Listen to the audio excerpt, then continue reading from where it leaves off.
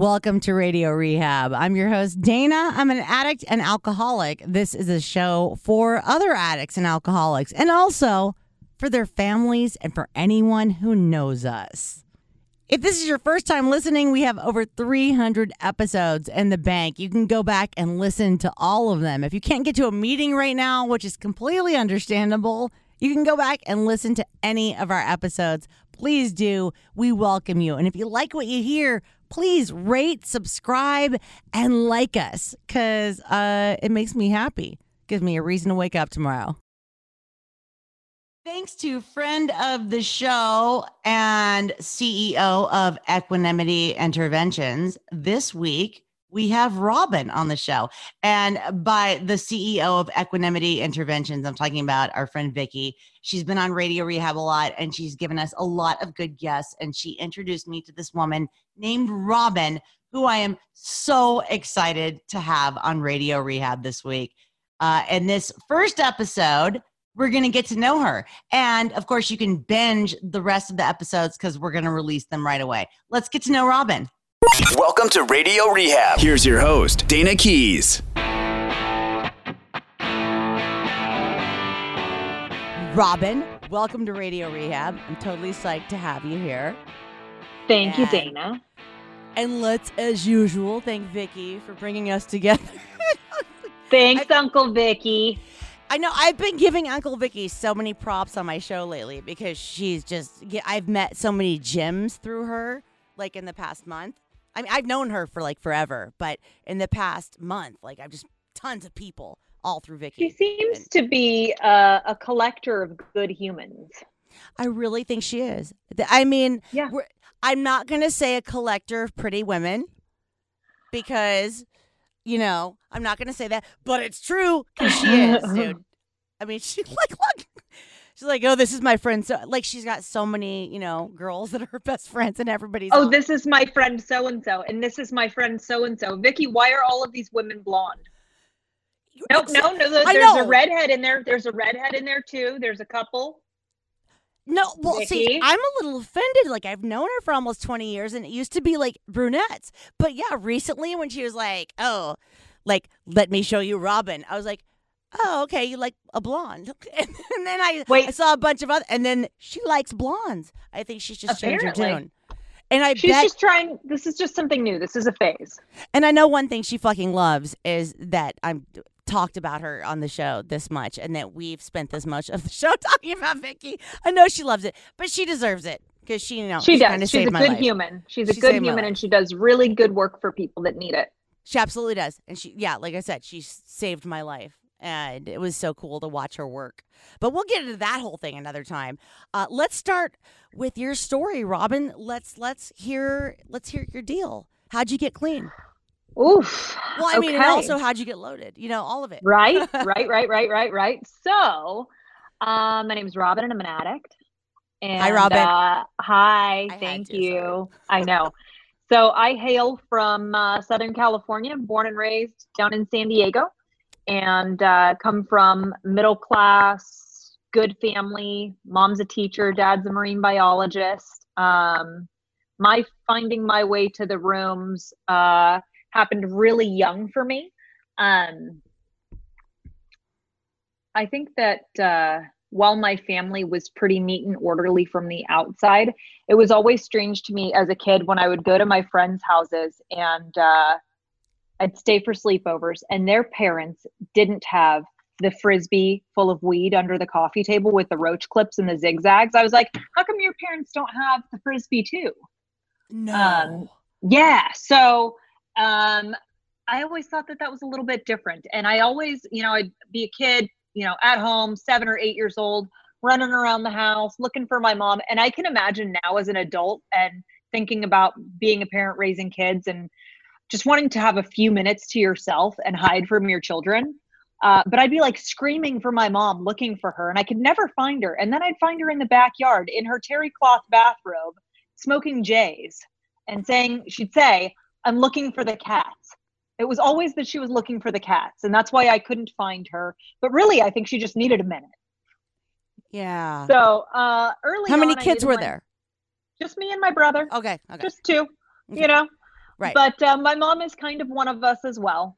So she's kind of been in and out. I had the opportunity to put my mom in treatment.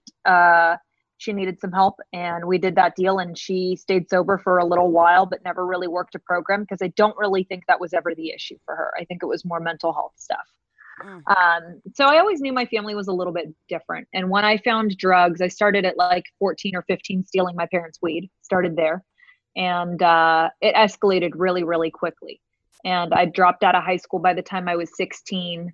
I was court ordered to a juvenile treatment center by the time I was 17 because it was just bad luck and misunderstandings. Because when you look like this, you explain your way out of a lot of things, and you can talk your way out of a lot of problems. And let me just call my mom and dad. My mom's a teacher. She's going to come and pick me up. No big deal. I don't even know how I ended up here. Until they I love you for acknowledging that. Yeah, until they hit you with a drug test. Yeah. And then they're like, cool, you said that you only smoked weed, but you're positive for like cocaine, amphetamines, THC, PCP, and what's going on here? This doesn't match up. And then the jig is up. Right.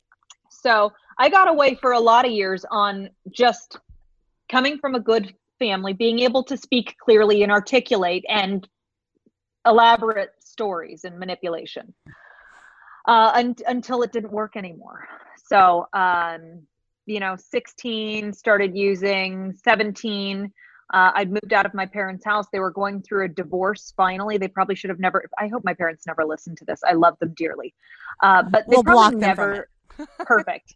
They probably never should have gotten married in the first place. But my mom got pregnant, and my dad, being the guy from the Midwest, did the thing that he thought was right. And so they stayed married for like 18 years. So when I was 16 and I started really getting into my addiction was when they started the divorce and separation process, which was perfect for me because you guys are really distracted over here doing this, and I'm just going to really go off the rails over here. Right. And so by the time I was 19, I had a boyfriend that was 39, and we were in love, and meth was all the rage, and I had everything figured out, and this was going to be great. Right. And he was a career criminal and had some prison priors, and he was very fond of burgling things. So as a young 19-year-old, impressionable, really enjoying not sleeping at all and needing the things to stay awake for weeks on end, we're just going to, whatever you want to do, this is what we're going to do. So January of 2005, it all catches up. And the police had been looking for us for some time. And I got arrested at a hotel because we had used, it was really bad winter that winter. We had like El Nino rains, and this place that we'd been, okay, here's how methy it gets. This place that we'd been staying at, we'd stolen a bunch of motorhomes, and it was out in Fallbrook, and we were staying on this property. It was like 5 acres, and we had parked these motorhomes on the property, but it was like a dirt road to get up to it. And it was so rainy, we couldn't get up the dirt road because it was too muddy and crazy. So we couldn't get to our methy trailers. My God. So we rented a hotel room. Yes. Yeah. So we rented a hotel room with a stolen credit card. So me and my pit bull and my boyfriend could sleep somewhere. Really good. This is really classy. And I don't know how long I had been up. And I think we were coming from the casino. And yeah. So I love it. Mm-hmm. Yep. So the police show up because my dog, she was in heat, and they found blood in the hotel room. The maids did, and they thought something had happened. And then they were starting to investigate a little bit, and they realized the credit card that had been used was stolen. Oh, man. And so like 16 squad cars show up, and they take me into custody.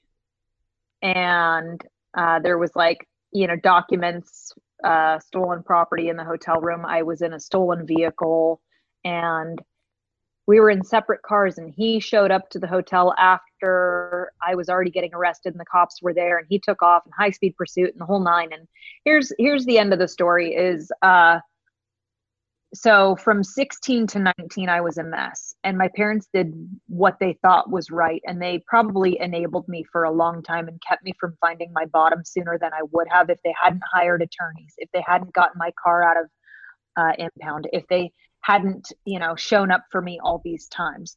They thought they were doing the right thing, but it kept me out there longer than I probably needed to be. So when all of that was up, there was no more money for attorneys. And I really hit big on this last one. And this was like my first adult arrest, really. And so in that case, I got arraigned for 23 felony counts. And I was looking at doing 8 years in prison. And so in the beginning, it was using was fun. And then it was fun with problems. And then it was just problems. And my life was incredibly unmanageable. And I work a program of Narcotics Anonymous and NNA, the basic text. We talk about two types of unmanageability. You've got inward unmanageability and outward unmanageability. Inward unmanageability is the inability to have relationships, lack of self-esteem, and just feeling like a piece of shit most of the time. And then you've got outward unmanageability, inability to hold a job, arrests, all of those hallmarks. I had it all. I had it all at a ripe 19. And so I got to go to jail and I got to experience some consequences that looking like this always got me out of. Right. How'd that work in jail? How did that look work in jail? Not so well. Oh, not so well. I thought you said it worked a while. I was like, wow. It did. It did. It was okay. Because the other thing is I'm just really sassy. Yeah. And while I may look like this, I take no shit. So it was a mixed bag. And jail was actually okay. I got my hair braided because they wanted to braid my white girl hair. Fun. And my by the dad. Way, I'm looking at you right now. I know it's on Zoom, but yes, I know you quote unquote look like that, but I can see sass. Oh, like yeah. I see all sorts of sass. Like it's like pretty, but major attitude. I can totally see that. Oh yeah. It's so they wanted to.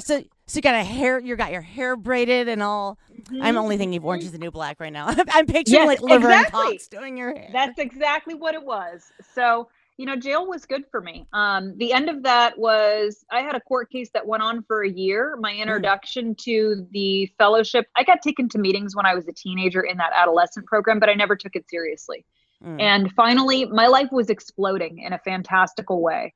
And I had found that bottom really, really quickly. And my life was completely unmanageable. I was completely powerless over everything. And I thought I was going to prison for a really long time. And I got real serious. I went to a treatment center. And the best thing they did for me was take me to meetings. And I got a sponsor. And I turned 20 in treatment. I didn't really want to be clean, but I knew I didn't want to go to prison either. Right. And I knew that was exactly where I was headed. So I spent a year fighting, not really fighting my case, just waiting and going to meetings and trying to get my feet under me. And so got a sponsor, worked the steps, started sponsoring other women, picked up commitments at meetings. A month before my sentencing, it took me 14 months to finally wrap all that up and to get to go to jail in recovery. Yay. Yeah. Yay. A month before that, I relapsed. I smoked 2 hits of weed and it was awful. And I think the thought was, I'm 20, I turned 21 sober. I went to the casino and I got a tattoo because what do we have left? Yeah. Right. Yeah. So, and I probably drank a lot of energy drinks. And I knew I was going to jail. I didn't know for how long. And I thought, maybe I can just smoke weed. Maybe if I just don't do the hard stuff. And it was awful. And I was instantly paranoid. The cops are coming. I'm going to jail. My friends were looking at me like, you're a weirdo. And it was no more fun. And I knew that, using was ruined for me because I had a head full of recovery. Mm-hmm. And I went full shame spiral. I relapsed. I can't believe this, blah, blah, blah. And so I came back. Did you take it to the nines, or did you leave it there, or were you like, well, since I relapsed, I might as well? Nope. No, that was it. Cool. Yeah, wow. I stopped right there. Yeah, it was literally like a 2-hour relapse, and it was so embarrassing. Like that was it. Right. So, came back the next day, took newcomer chips, and I have been clean since April 10th of 2006. That is my Mazel clean date. tov. Thank you. Wow. So, but real quick, how much time did you have before that 2-hour relapse? 14 months. 14 months. Okay. 14 months. Yep. Wow. So, and then fast forward. So April 9th, I relapse. April 10th is my new clean date. May 16th, I get sentenced and I go to jail. Yay. So you have almost cool. 30 days. You have around 30, or no, a little bit over 30 days, and you're going to jail. I'm going to jail. All right. Yeah. So I end up, the probation department, when they made the recommendations for me, they recommended 8 years in prison.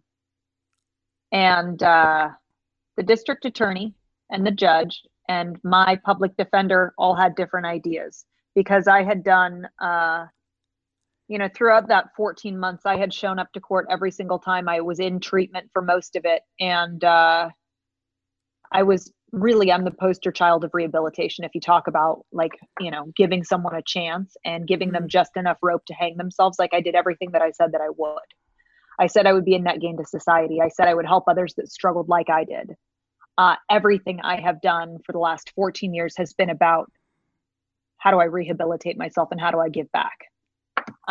So there was this woman who we'd stolen her car, and I glued my picture to her driver's license, and I started writing checks with her banking stuff.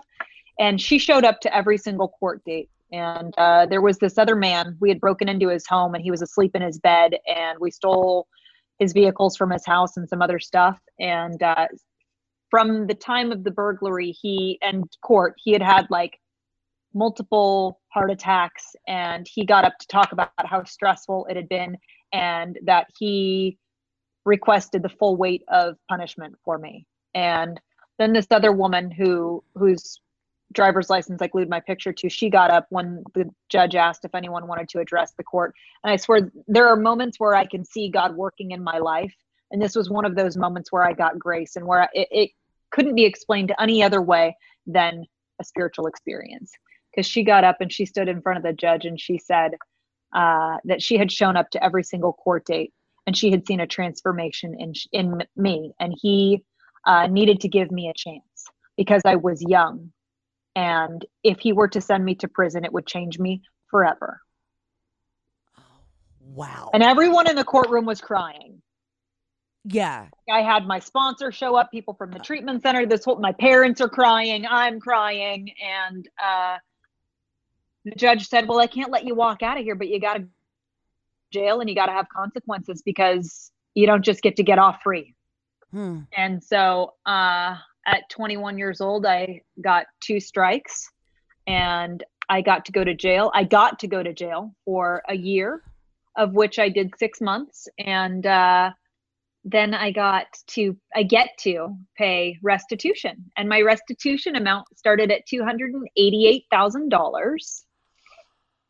And I pay $220 a month, and I'll be paid off when I'm 111. Oh my God. Okay, so that's still happening? Every month. Wow. And Thank look God at it doesn't you accrue being, interest. You're totally not resentful about it. And that's another thing I love about everything you say and the way you talk is I get to pay restitution. I got to go to jail, because you could have gotten to go to prison. Yep. You could have gotten a lot of other things, but I hear the gratitude with what was handed to you. H&I was alive and well in the institution I was in the jail I was in. And there's this woman, her name is Kim M., and she carried a panel at that jail. And I see her to this day. I see her at women's conventions. She sponsors a friend of mine that was my cellmate when I was in jail. And she's got long-term recovery. And thank God for Narcotics Anonymous and H&I, because I got to go to a meeting every week. My sponsor, I had a sponsor. She drove 2 hours each way to work steps through the glass with me. I had a lot of support because I'd done the footwork, and I had a foundation of recovery. That's everything. Where, I mean, you don't have to say the exact name of what jail, but what part was it? It was San Diego? Or? Okay. It was Las Colinas. Okay. No penis, Colinas. Right. I don't know if they have a rhyme for Sybil Brand in LA like that. I don't think so. No, I don't think so, but they need one. No man, Sybil Brand. No, that would be. Yeah. No. Oh, that's good. That's good. Yeah. So it was, down in Santee in East County, San Diego. Yeah. Yep. I was in a treatment center in Ramona, California, which is somewhere around there. It's by Escondido and Poway and all those places. But Pomero. It's called Pomero Lodge. And I think it stood for Pete, Mary Joyce, and Ron. And they all came from Scripps in San Diego. And then they started their own treatment center, for like $5 million a month. It's just like what you were saying about your parents, about the way they couldn't, like my dad's one of us, and he got clean and sober when I was 10 and a half, and he could not stand to watch what I was doing. Neither could my mom. So instead of Al-Anon, they kept throwing me in treatment. They kept throwing that security blanket, and they kept throwing a mattress under me. So I never really hit bottom until I finally did. And when I did, I've been in 15 treatment centers, and like when I did get it, it was the steps. Yep. And that was the best thing that treatment center did for me, was they took me to meetings. Absolutely. They took, you get in the van and you go to a meeting. The short bus. I was always like, and I mean, so many of the girls were always like, fresh out of jail and hadn't seen a man in a while, and the smell of perfume. And makeup. Vans. Let me do my makeup for the meeting. So for me, it Alien Wuornos hair. Yes. For me, it was Dickies, Converse, and a hooded sweatshirt, and don't fucking talk to me. Still. Yes. Yes. Literally, I'm not wearing Dickies, but yes, still to this day. But I know that's how I dressed in high school. Yeah. Yeah. And give me a wife beater. Give me a wife beater, and we're good. Absolutely. I wonder if that's a Southern California thing, or just I don't want to be touched, I just want my drugs thing. Either, maybe. Yeah. Thank you for listening, and thanks so much to Robin L. for being on the show this week. Stick around for the next episode when we find out how she stays sober and what sponsees have to do to keep her clean. If you want to be on the show, or you know anyone who should be on the show, please contact us. The email is radiorehab@gotoproductions.com. That's go-to productions.com. You can also call or text 415-496-9511, even when we're not in studio. And on all the socials, it's at Radio Rehab Dana, Dayna. Thank you for listening. Keep coming back.